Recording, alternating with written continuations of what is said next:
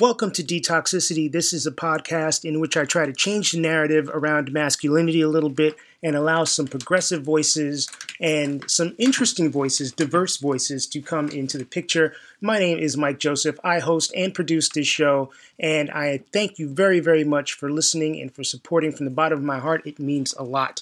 Now, if you enjoy this podcast, I hope that you are subscribing to it. If you aren't, please press the subscribe button on wherever it is you're listening to it. And that way you'll get episodes on demand when they come, which is usually on Wednesday mornings. I also certainly ask that you spread the word. Please rate the podcast on whatever platform you're using to listen. Make sure you leave a comment if you have something nice to say or if you have something constructive to say. It doesn't all have to be nice. And by all means, tell your friends, tell anyone who you think might get some creative juice or inspirational juice, or just would you'd like to listen to this, please spread the word however you can. I am on social media. If you would like to follow me, I am on Instagram at DetoxPodGuy. My Twitter is on hiatus for a little bit. It will come back, but it is Tis Mike Joseph. Feel free to follow me on either of those platforms. There is also Facebook.com/Detoxicity. And if you have a comment, you can email me, detoxpod@gmail.com. I am always on the lookout for new guests. So if you know somebody who you think has an interesting story to tell or something to add to the overall conversation around detoxifying masculinity, please reach out to me via any of those platforms. And certainly if you yourself would like to be a part of this podcast, please reach out. Let me know. Once again, I thank you for listening. Well, here we are, episode 100 of Detoxicity. Thanks to everyone who listens to this podcast, whether you're an old listener or a new listener, or you've gone away and come back a couple of times. I appreciate the fact that you take the time out of your schedule to listen to this. I'm stealing this piece here, but you have many entertainment options in your life, and I am very pleased that out of all the entertainment options in existence, you take the time to spend half an hour or 45 minutes or an hour here listening to this. It is not taken lightly at all. And for episode 100, I wanted to do something special, and I had a few different ideas in my head. But the most important thing to me was to bring back somebody that I enjoy having a conversation with, somebody that I have history with, and somebody that would not shy away from asking difficult questions or talking about difficult topics. And I had Garrett Gonzalez on way back in the beginning. I think he was episode 3 or 4. And Garrett and I have been friends for 20 years now. We actually met on the internet back in 2002. We talk a little bit about that at the beginning of our conversation here. And even though we live on opposite coasts of this country, we have maintained a relationship for that long. We still have a bond all this time later because of mutual respect, because we're not afraid to ask each other tough questions. We're not afraid to say things that may occasionally hurt the other person's feelings. It's a relationship really based on honesty and love and truth. And I really appreciate him agreeing to come on and ask some more questions and answer some questions for episode 100. And we talk about a few different things here. We talk about how reliable your memory is when thinking about your past. We talk about childhoods and sort of the childhood memory thing. We go back to parenting, which is a topic that Garrett and I discussed during our first episode together, as when we talked 2 years ago. He was about to get married for the second time and take on 3 bonus children. And now, a couple of years later, we check in and see how he's doing in that role and how it differs from him being the birth dad to his other two kids. And we also addressed the slap. And, Garrett and I, our friendship initially began as a result of pop culture. And we were both huge fans of Will Smith and Chris Rock, in addition to many other actors and singers and performers and athletes. But the slap could not go unaddressed. Actually, it could have, but I'm glad it didn't. Anyway, I hope you enjoyed this conversation, and hopefully there will be more down the line soon with Garrett. I enjoyed talking to him quite a bit. Here we go. Episode 100. So this episode is going to be one of the first times that I have brought back someone who appeared on an earlier show. And I'm excited to do this because Double G, I don't even know if you know this, but 2022 marks 20 years of us knowing one another. Yeah, I was trying to think. I was trying to do the math in the back of my head because my work years working in tech start from early 2000, but there's some time in there where I start working for Epinions, which is where we meet, but then I Mm-hmm. leave and then I go back. So you and I connected before I even started working there. Again, I'd already left and I was just a normal member, but then I go back, I think in 2003, and I go back to work for them. So it's right in the middle of that time.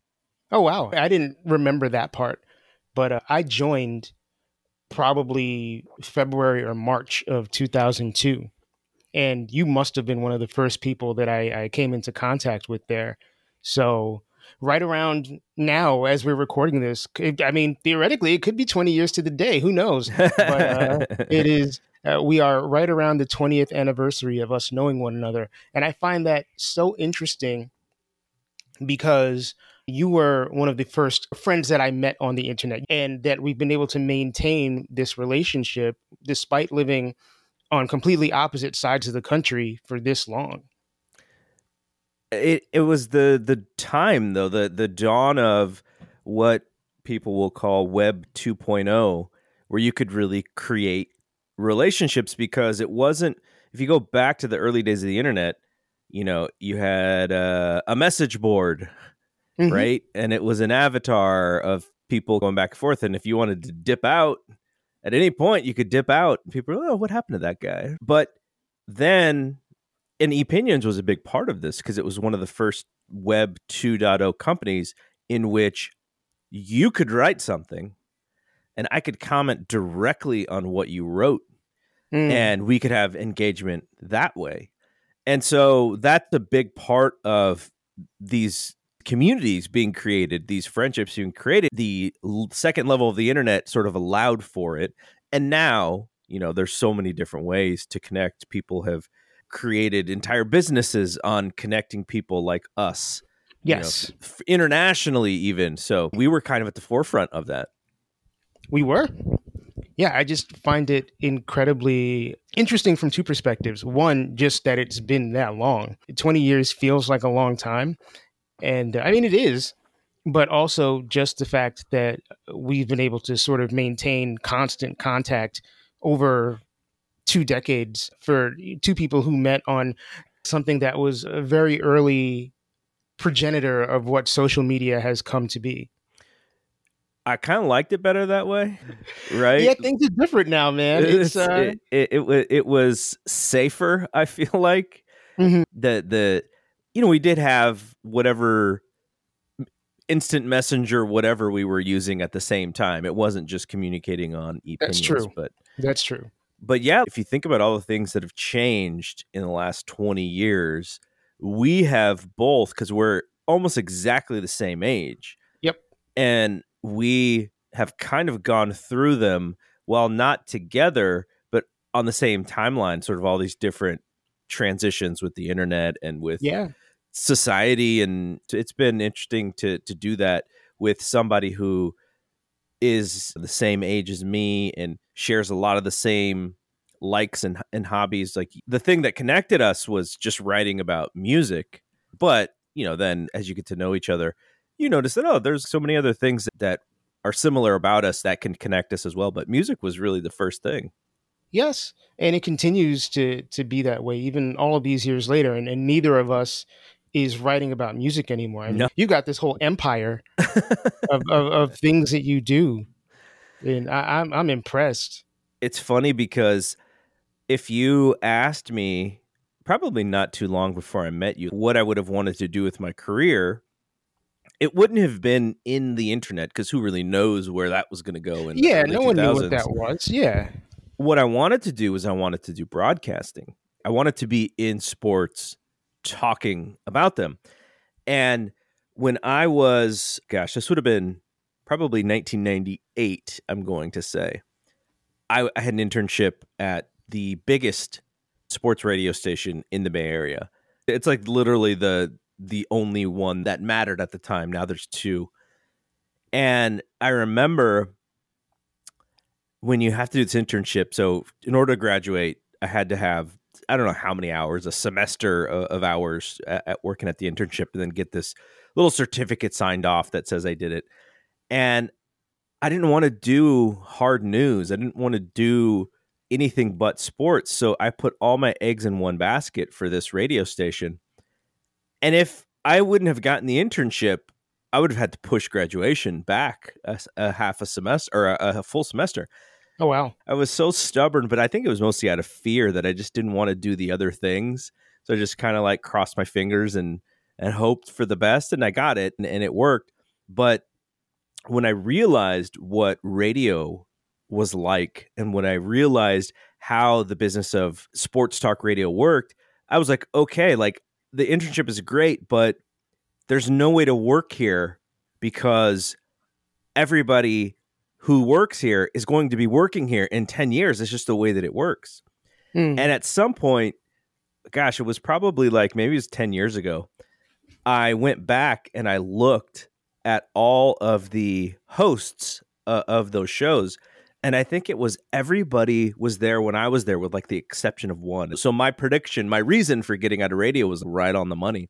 Wow. So now, like I said, technology has advanced. So I can kind of do this on my own with podcasting and grow your own thing. And it's so much different for me than radio would have been too, because I can't listen to radio. Radio is 5 minutes of stuff, and then we got to throw to commercial for 3 minutes, and then you come back and it's 8 minutes of talk. And the whole thing is these hosts are talking so fast because they know they got to get to the commercials and they want to get their stuff in. And I'm like, no, that's why you can do something like what we're doing right now, which is a long form conversation.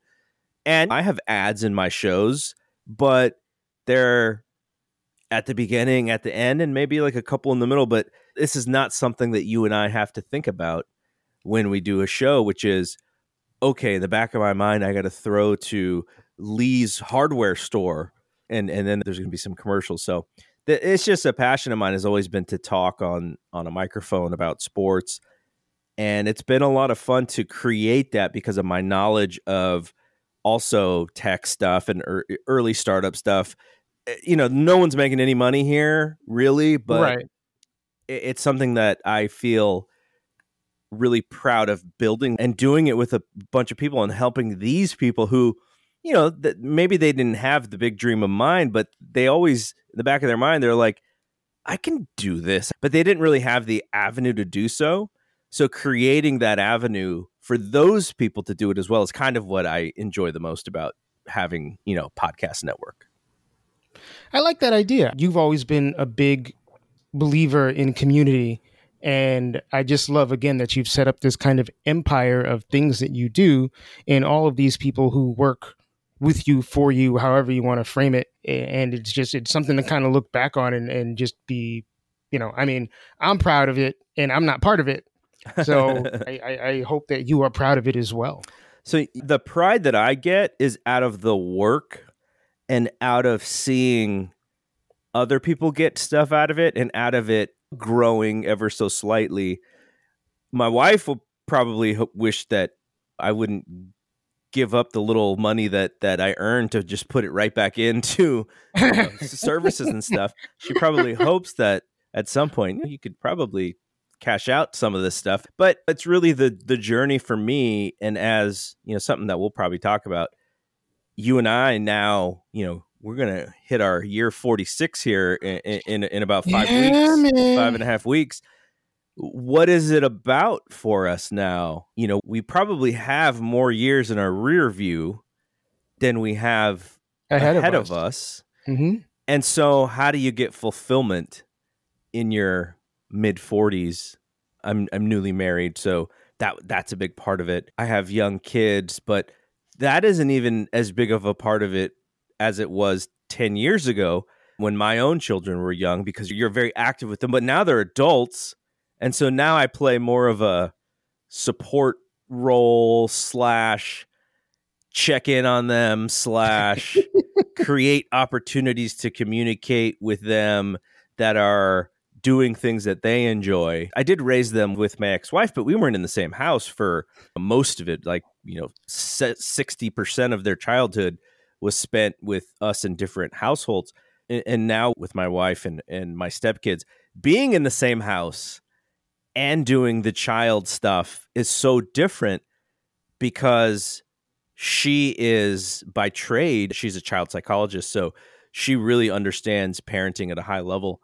And so I'm just there like, if I need to give a stern look or if I need to tell them like, it's really for the boys because the boys are 12 going on 13. And it's kind of like, that's a rough time, man. Yeah, it's not the greatest, but and it has nothing to do with them because they're good kids. They're really good kids. It has to do with the age. Like you remember what 12 and 13 was like. Yeah, just a whole ball of uncertainty and trying to have confidence and trying not to get picked on and making sure you have status. And it's like this weird time in life. And so my role with them is really like, okay, you were your mom's firstborn, twins. You gave her the opportunity to be a mom. She's a little light on you in this thing, but come on, let's smarten up here. But they're all good kids and it's been a blast. But it's just different. It's less stressful for me when it's both of us together because outside of the time when they were with their mom, I had lots of me time. But when they were with me, I had to really focus on them. So it was like just this splitting of time. And now I can kind of do everything at once. And I don't have to take time away from doing podcasts because the kids are here. It's so different now. And I'm a better parent, obviously, from having had to do it. Now this is the second time. Think about this. I've been a parent since 1999. Oh, man. So I've been a parent for 23 years, which is exactly going to be half of my life. Really soon. Wow. That blows my mind, dude. Yeah. I would imagine it blows yours too. So I was talking about this with some friends last night. Just the idea of 20 years or 23 years or whatever it is. When I was a kid, 20 years just seemed like this insurmountable long period of time. It felt like the difference between color and black and white, Yeah. And now it's kind of like, oh, I can remember exactly what I was doing or where I was 20 years ago. It feels like maybe not necessarily yesterday, but it feels not too far removed from yesterday. You see those memes out there where they're like, the Backstreet Boys and Britney Spears, when they were hot, that was 20 years ago. And if you think about 20 years before them, it was like something crazy where it just like freaks your mind out. You're like, whoa, that's such a long time to think about. But because we have so much information and the way that we think about time and the way the internet works and the way TV, we have all of these things to do that kind of speed up our conscience. Let's say when you and I were kids, we're watching Cosby, A Different World, Cheers, Night Court, that 2-hour block on NBC. Right, on Thursdays, yeah. And that was what we would look forward to. And then we would watch different stuff during the day.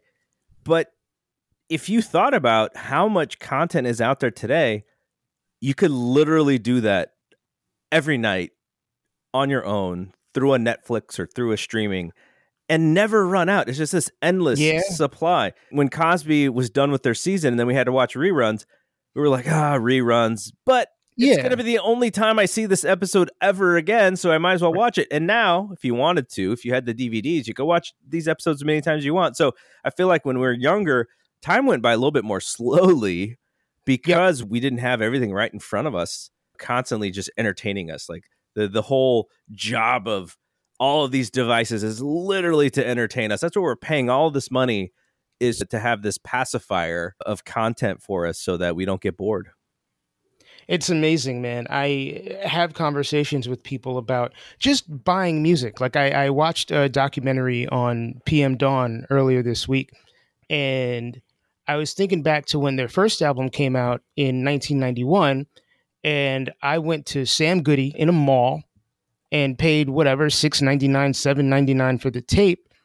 And had to save up because back in those days I was getting maybe $10 a week in allowance, if that. I think it was usually like 5. And taking this tape and just playing the mess out of it so that I knew every word, because there wasn't this vast array of music that was at my disposal. It was whatever I had in my collection plus whatever happened to play on the radio, which you had no heads up on. If you heard a song that you liked on the radio, you had to run upstairs and get a blank tape and tape the song off the radio or whatever it was. But now it's, and I don't want to sound like the old guy because I'm not afraid of technology at all, but the ability to pull up, whether you use Apple Music or Spotify or Tidal or whatever it is, People to use pull Tidal? up. I allegedly, I actually know one person who uses Tidal. Why do they use Tidal? Because it's double the price, isn't it? It's the audiophile sound. So if you have like a giant stereo system and you want to play it through it's the best subscription to have or something. That's what they say. I don't know if I believe that because I've been listening to music for a really long time, and it's like I can tell the difference between a shitty boombox and a stereo system, but I can't tell the difference between $100 stereo system and $1,000 stereo system. But you know what it is also is our ears are a little bit less judgy, I would say, because a lot of the times we listen to stuff is through these small speakers on our phone. So if you listen to a lot of stuff on there, then when you put some headphones on, no matter what the quality of the volume is, you're going to be like, oh, this just sounds a lot better than what I'm used to. It sounds great. We normalized what our expectation is on listening to audio. I listen to most of my podcasts just through my phone because I'm walking around the house. Sometimes I'll throw it up on our HomePod, just more for volume than for quality. But yeah, I think having the phone has like lowered our expectations of what quality audio is, because we all grew up with our parents having the sound system or whatever, the stereo system. Yeah. And I learned at a very young age how all of that high end quality stuff worked, and it was cool. But I don't have this giant stereo equipment, so it's just not as much of a priority. Yeah, I have a sound bar, but also I live in a New York City apartment, so it's not like even if I wanted to, and I really don't, I couldn't have a big hi-fi stereo system because my neighbors would get pissed off. Yeah. And I'm not trying to be about that life. And I'm sure I also have some ear damage just from 40 years of listening to music and 25 years of going to shows and what have you. But I can't really tell the difference once you start stepping all the way up.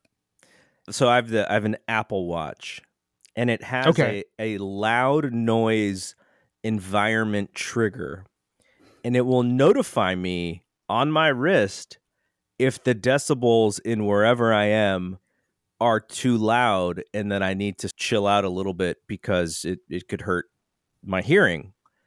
What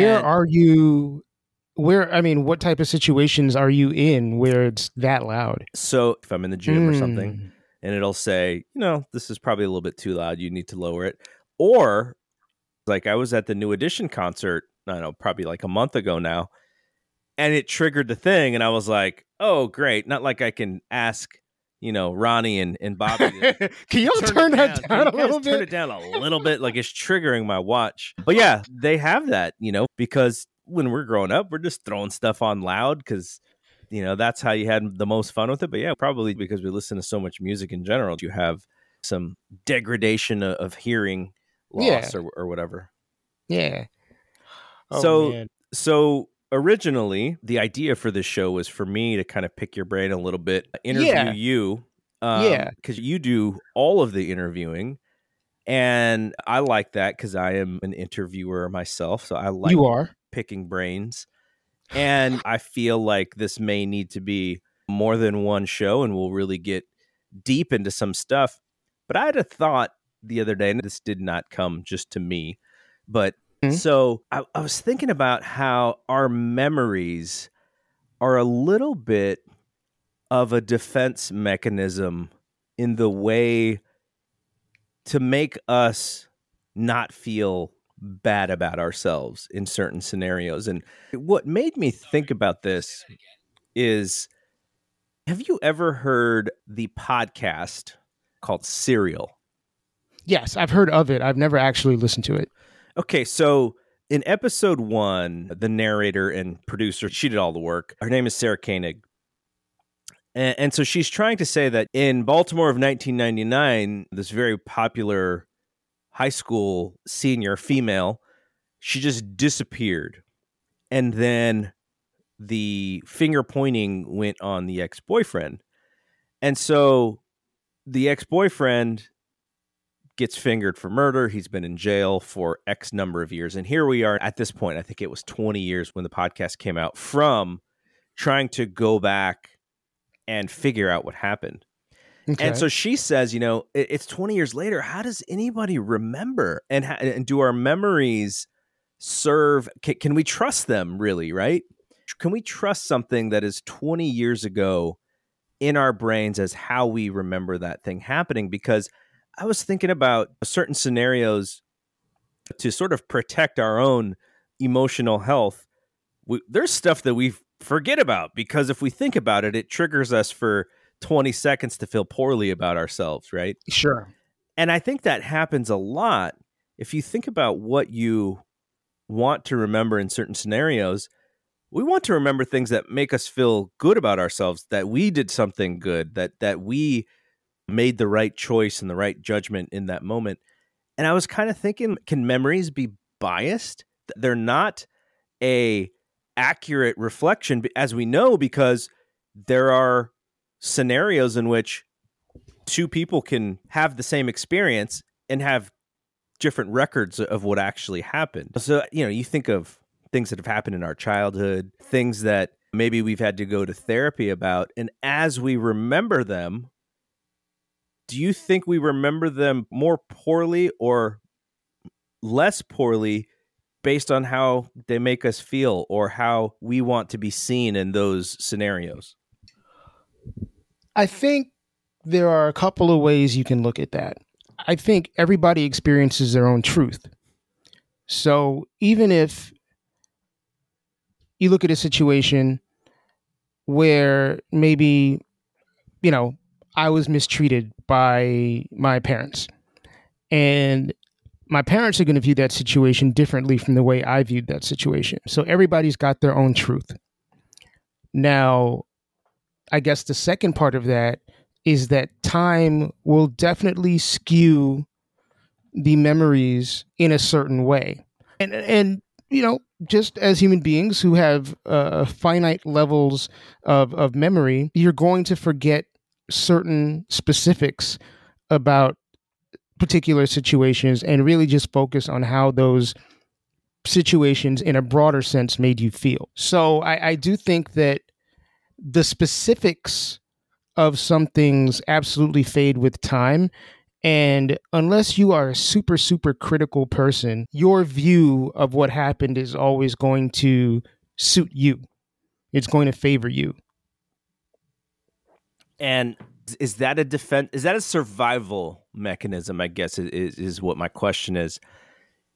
Do we not have the ability as people to look at a scenario where we may have been just as wrong as we were right and go, I am okay with this. I am being unbiased towards what I did.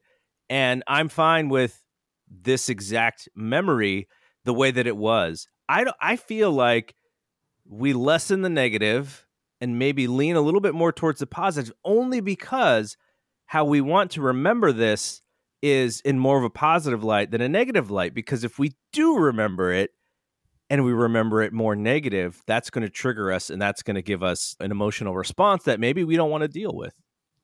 I don't think that's always the case. I think it depends on how self-critical you are. I can certainly think of many situations in which I was the asshole, or maybe not even necessarily that I was the asshole, but everybody in the situation was the asshole. It wasn't like this person did something bad and I was good. It's not that binary. Yeah. I do think that there are other people who are very much will rejigger situations in their heads to always make them look good. But I think there are people who are self-aware enough to acknowledge when they may have played a part in wrongdoing. And thinking about fucked up shit that I did does trigger me, but I'm used to those feelings. And even though they're uncomfortable, I deal with them. I don't try to block them out of my head. I would like to think that I am self-aware enough that I can take responsibility for things that I've done and continue to do, because, I got a lot of work to do still. Yeah, and I guess where does that come from, though? Are we born naturally with those skills? Is that something you learned in therapy or in other exercises as you deal with scenarios in which you're trying to grow yourself as a human being? Because we both have done a lot of self-care kind of things to learn more about ourselves as people and to try to gain some perspective of certain things. Because that sounds like a skill that you have created for yourself because you do want to become a better person. Yeah, I think that is a skill that's acquired. I don't think it's something that you're born with. I think human nature is really just to, this is going to sound terrible. Human nature is always to see yourself as the victim. Yes. And the big bad world out there is always the perpetrator. And look, for a variety of reasons, there are plenty of times that I have seen myself in that victim role. Self-awareness is just like, I have not always been the victim.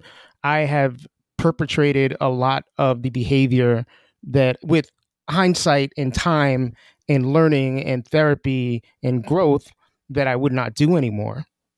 Like, I can bring back to a very specific situation. When I was 18, I was working at Tower Records, and I was very much in the closet, and I didn't want anybody to know. And I basically made up a story that I was seeing a female employee, and we were going out, that we were sleeping together, and it was completely a lie. And she called me out on it after a certain point, which was a very uncomfortable confrontation for both of us. And I got in quite a bit of trouble. It was the first time I'd ever heard of HR, human resources. Yeah. They call it the people team now. Yeah, my job now, it's called people experience. But, I got suspended. I got transferred. I lost a friendship. I lost the respect of quite a few people. And I don't think I ever really felt victimized through that situation. I was 150% in the wrong. And that situation taught me a lot about, I talk a lot about authenticity now. That situation is ultimately what I think brought me out of the closet, but also it just taught me a lot about how to treat people, how to treat women in particular. And to this day, I mean, this was 1994, so this is 28 years ago. Mm-hmm. I still will put my hand up and say that that was very, very wrong of me to do. I can also say I was a kid and didn't know any better. Yeah. Well, I guess so that was what I was going to follow up with is right.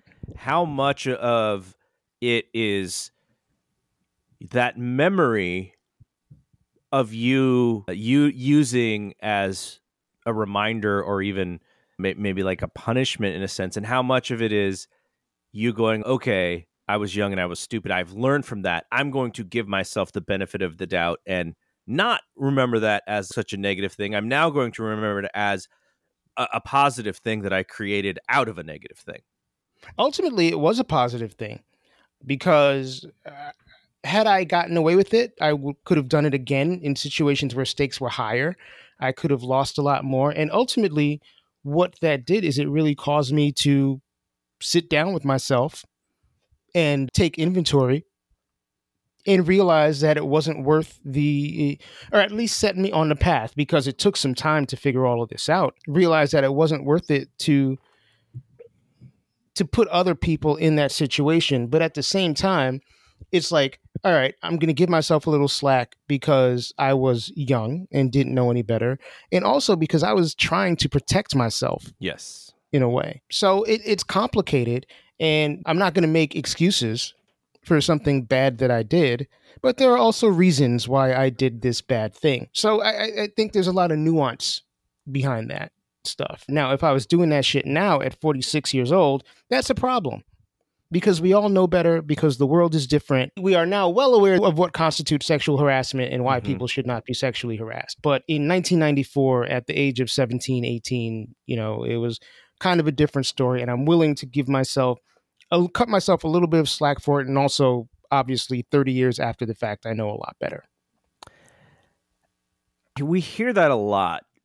The world is different. Mm-hmm. And I believe the world has definitely evolved, but I would say more so expectations of how we act, of what makes a good person, even though that's a generalized term. Because I would imagine that a lot of the stuff that we have learned in our day and age, that stuff existed in the 60s. It just wasn't expected. Right. Like treating women correctly, that happened. It just wasn't as expected because maybe the woman's voice wasn't able to be loud enough. But I think about that a lot and I go, man, so what we're saying is the world that was 50 years ago is just a bunch of sexual abuser jackasses. And today it wasn't all madmen.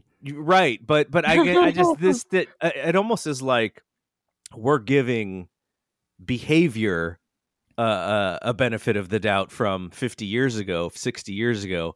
And I'm not sure if that's necessarily true. I feel like maybe we shouldn't have given the benefit of the doubt to how stuff happened in the 60s and people go, oh, well, it was a different time. Should it have been a different time? Or were people just allowed to behave poorly because of whoever was in power? Which, and I'll say it right now, because it's always who are in power, white males.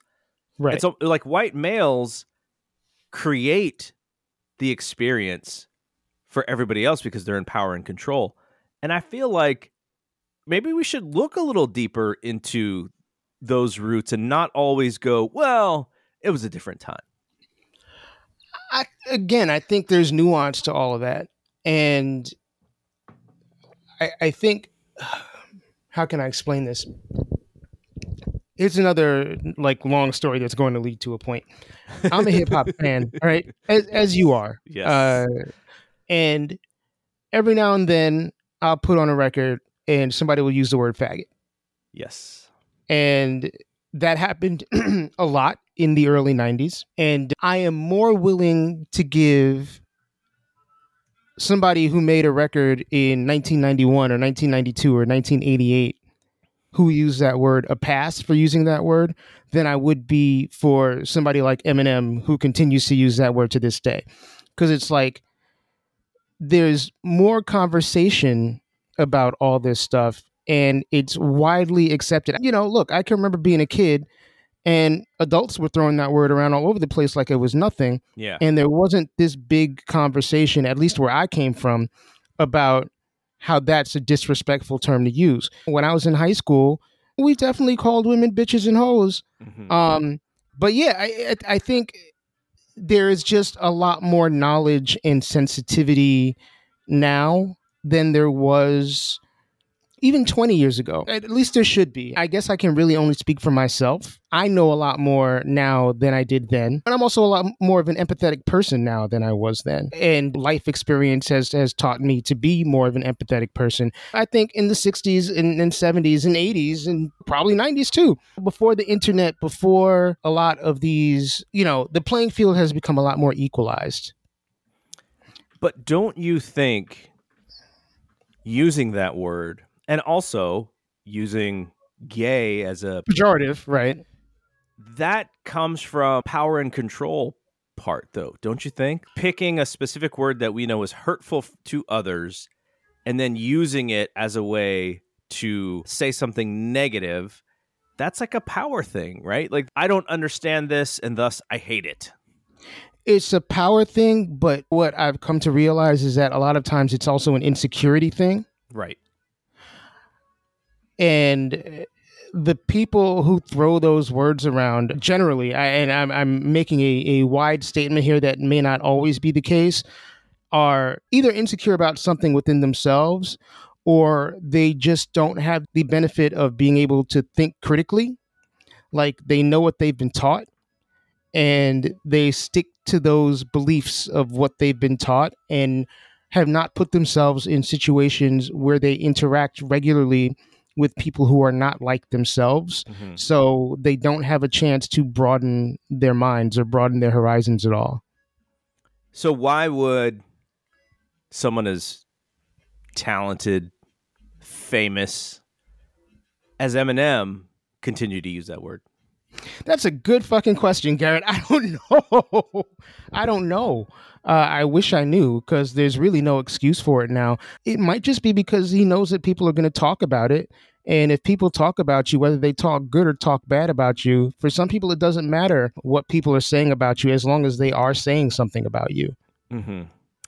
And for him, it's like more records, more concert tickets. And despite him being a wealthy 50-year-old white man, I think there is some of him that is still trying to appeal to that kind of disenfranchised trailer park kid that he was when he was growing up.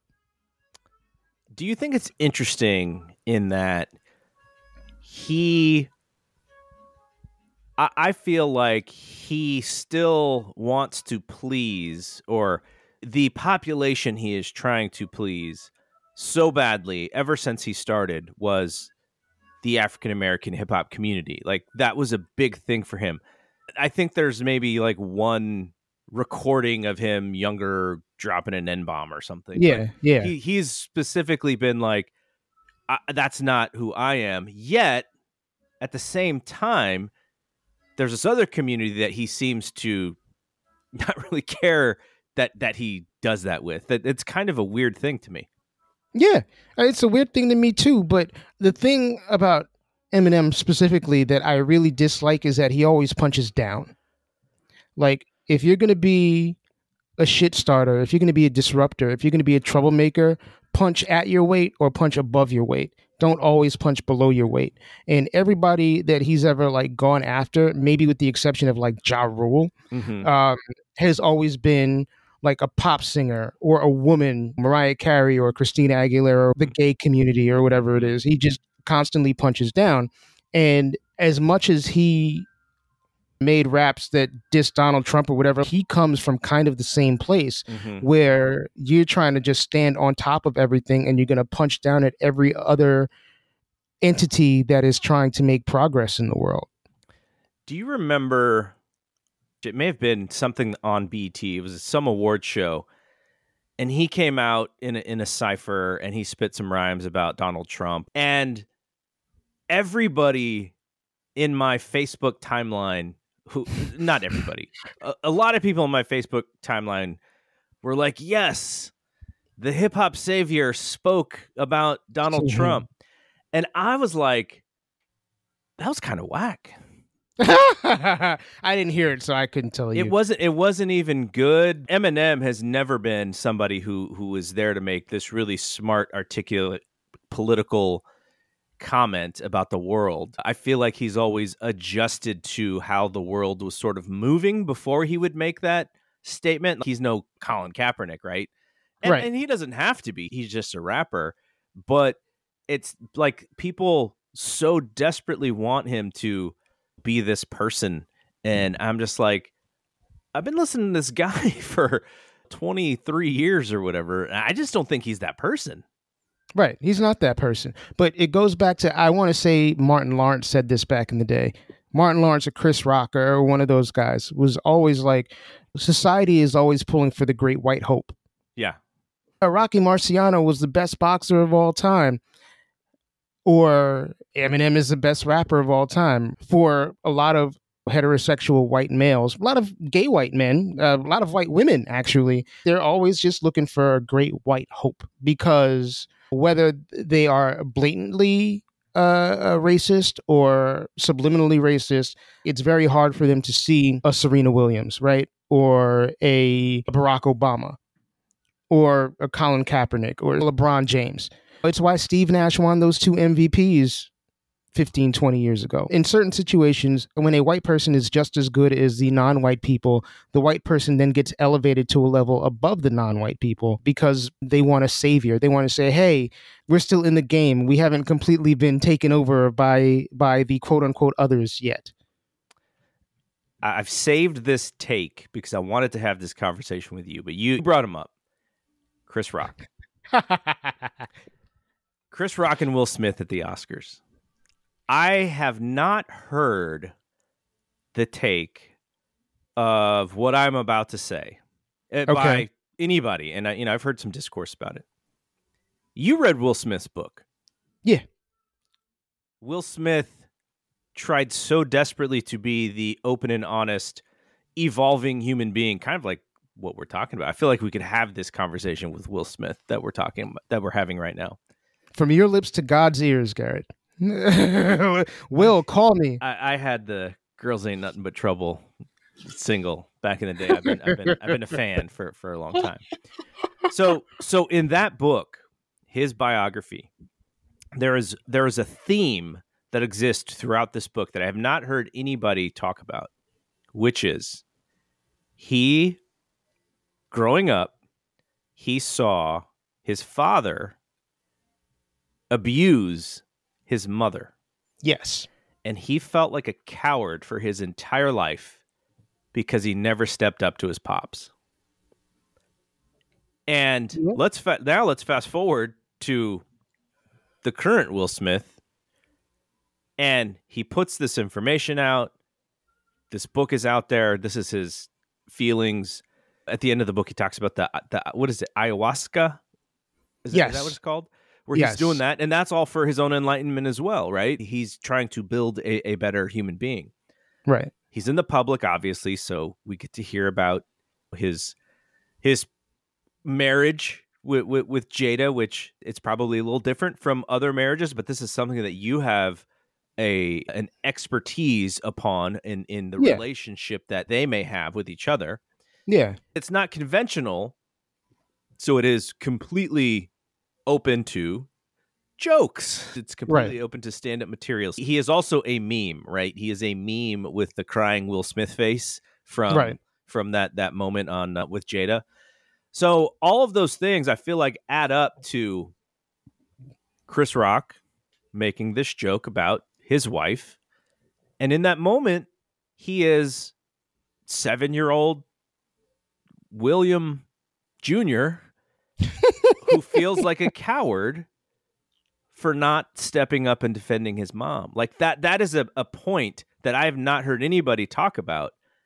But I feel like that is a very large point about what happened. Unfortunately for Chris, he was the recipient, because I feel like the real recipient should have been his pops. That's who he was really angry with.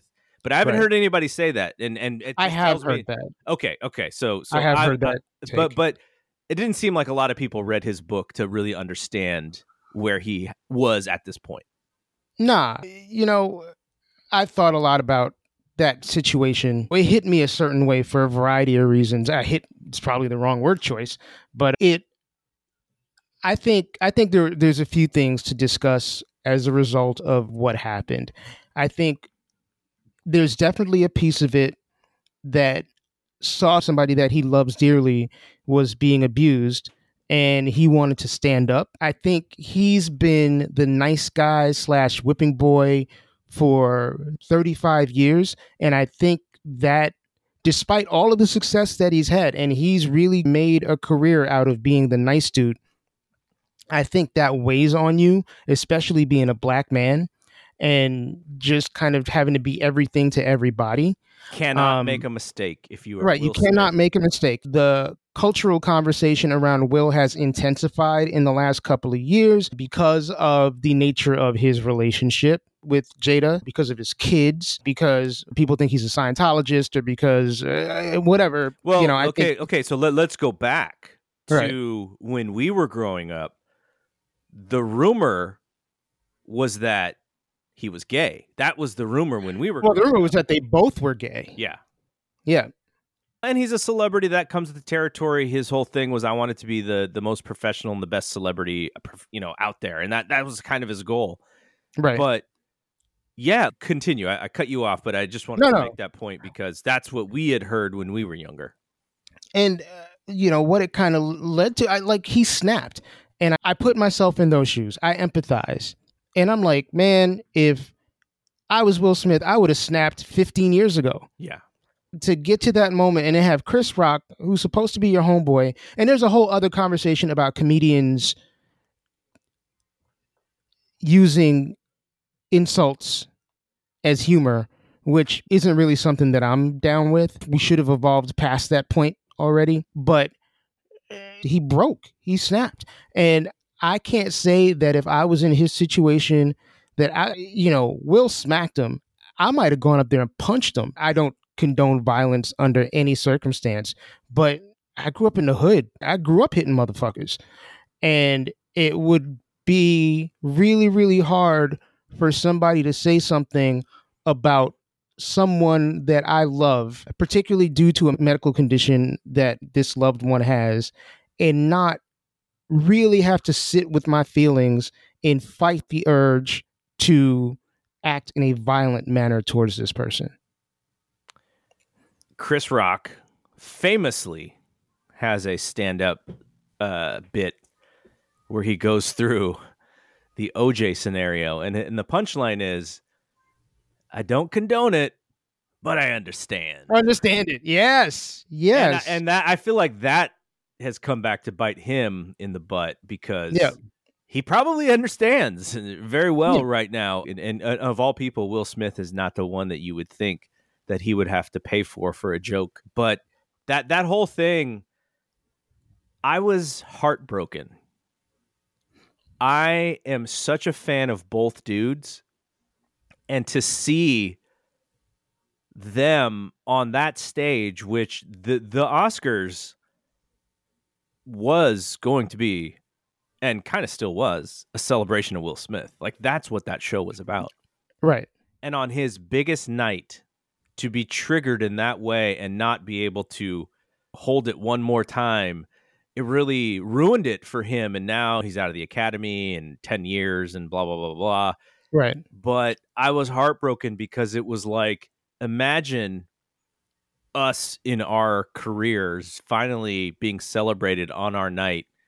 And that was the moment that we broke. I mean, he is human. So I'm not saying that, come on, Will, you had one more night, you could have broke the next day. It just happened. But what was heartbreaking to me was these two guys on this stage.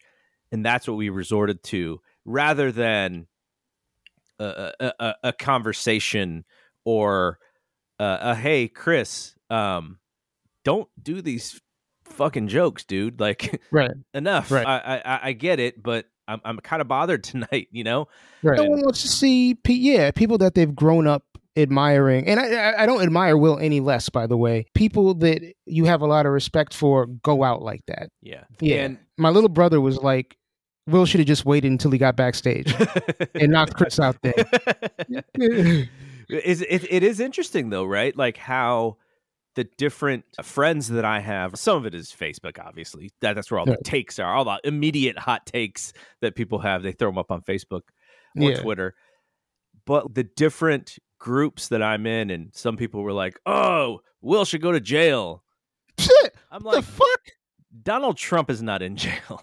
Like, you're going to hold what Will did in the same regard, as really bad people. But on the other hand, there were people like you who were like, I really empathize with what happened to him. And it's not about that moment. It's not about the slapping.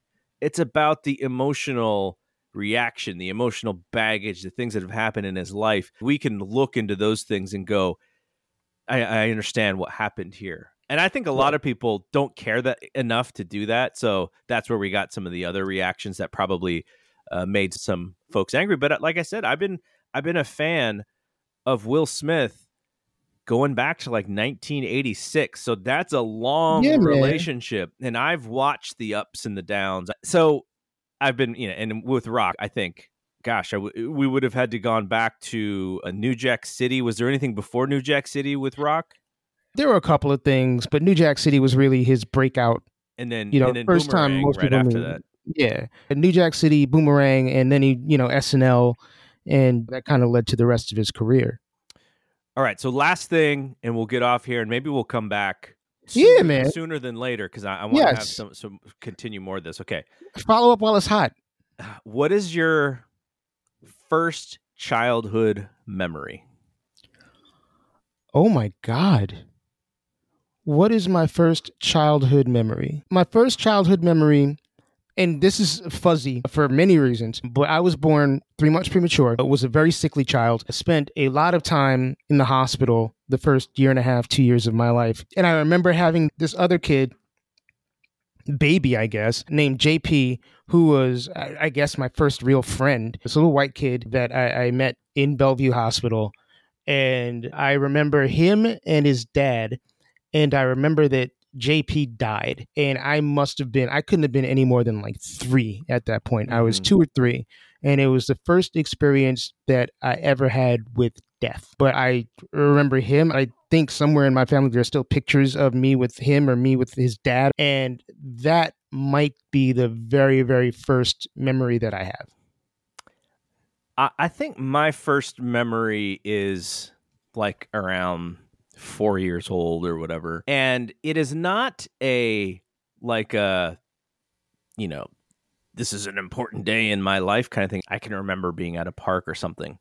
But I was wondering about memories and the one that we remember, because I'm sure that we may be able to go even a little bit further back, but for whatever reason, this one singular one reminds us, is the one that we continue to think about. You have these scientists studying things and biology of human beings. I wonder what the first age is of something that we could actually remember into adulthood, because some people like you have this really jarring thing happen to them. Right. And that's literally the day you're born in your brain, right? Right. And for me, it's some random park I was at. So I just kind of wonder, what is the difference between your memory, why you remember it, and my memory while I remember it? And I actually don't know which one came first, but I can also remember running outside and maybe not supposed to have run outside and a bunch of chaos around me bringing me back in. But but the first memory, like you, where it's that first crazy thing that happened in your young life, was I got rolled over by a car, when I was like 4 years old.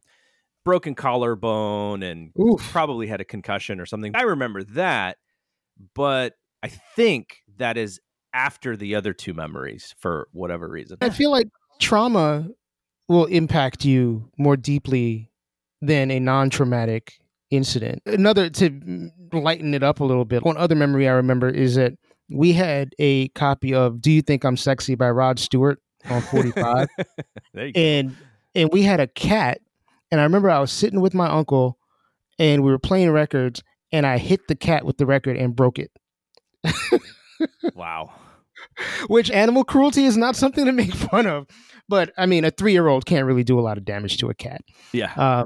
But that is probably the second thing that I remember. But, I do think that trauma impacts the brain, particularly young brains, more directly or more, what's the word that I'm looking for? More intensely than non-traumatic stuff does. Okay, so let's end there. But the reason why I thought about that, you and I, we talk, we podcast, but if you ever wrote a autobiography, up until that moment that you just thought about right now of your first memory, every other beginning of that autobiography has to come from somebody else's story about you. Yeah, that's true. That's wild to me, right? Yeah, my mom or my dad. And if we don't have those people, we just wouldn't know. Like we wouldn't. Born one day and this is what happens. So that's also fascinating to me, is where our own origin story starts and who we get that information from. And to circle all the way back to the beginning about the memories, that memory might be different actually from what happened. Yep. And it's just crazy that we live this life, and I'm all about research and I'm reporting stuff, and I get the skinny on certain stories, and I don't really know. I would have to ask my parents, but I don't really know my own origin story necessarily that well. So that kind of goes back to the memory thing that I kicked off this show with, remembering something 20 years ago. Like, what is the right story? Is there a right story? Does anyone have any record of what the right story is? Right. And that's the thing. There isn't a right story. I mean, my history. If I could sit my mom and my dad and my aunts and uncles in a room and be like, when, how was I born? I would get 6 different answers. Yeah. And all of those answers are true to the people who are telling me this Yes. information. And it goes back to what we said about everybody has their truth, which may or may not actually be the truth. Yeah. I like having these conversations because it's not like necessarily topical, like you and I going, oh, what happened in music last Right. week or whatever. But I feel like what you've done with this podcast allows people to go into emotions and feelings that they probably don't think about on a daily basis, especially us as male human beings. And so I can talk about this stuff with you. And it's not necessarily anything I think about talking with other people at any other part of the day. So I think this is a good space for it. I agree, man. I really appreciate my man Garrett taking some time out of his busy schedule and sitting down with me. It's always a pleasure when we catch up, whether it's on mic or off mic. Garrett is one of my favorite people in the world. And if you want to get to know more about him, you can find him on Twitter and Instagram at Roheblius. That is Roheblius.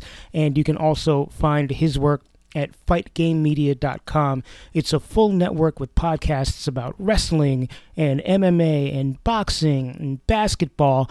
And I gotta admit that I do miss some of his pop culture writing, but sports is his thing way more than it is mine, and he definitely shines at what he does. And I also want to thank him for just teaching me about the importance of community.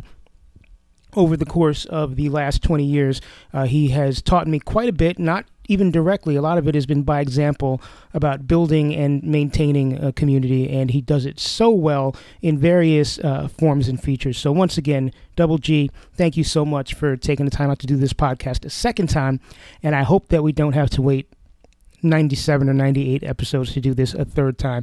I think there's a lot still on the table to discuss, and if you think of a topic that you want, you being the public, if you think of a topic that me and Double G should discuss, then hit us up and maybe we'll talk about it. Thanks again. Thanks for listening to the Detoxicity Podcast. My name is Mike Joseph. Once again, if you want to find me online, hit me up on Instagram at DetoxPodGuy. I'm on Twitter intermittently at TizMikeJoseph. You can go to Facebook.com/Detoxicity. You can email me detoxpod@gmail.com. Love to hear constructive criticism, love to hear feedback. Would love if you are a potential guest or you know somebody who you think would be a potential guest, please by all means reach out to me. And remember, if you enjoy this podcast, subscribe, rate, comment, do all of the things necessary to push this podcast up in the podcast rankings and get this into as many ears as possible. Tell a friend, do whatever it is you need to do. And thank you once again for listening. I personally want to thank the following people for their support: Calvin Williams and Jacob Block, Jeff Giles, and Andrew Grossman. Thank you very much. I hope all of you stay well, stay safe, and healthy. Until next time.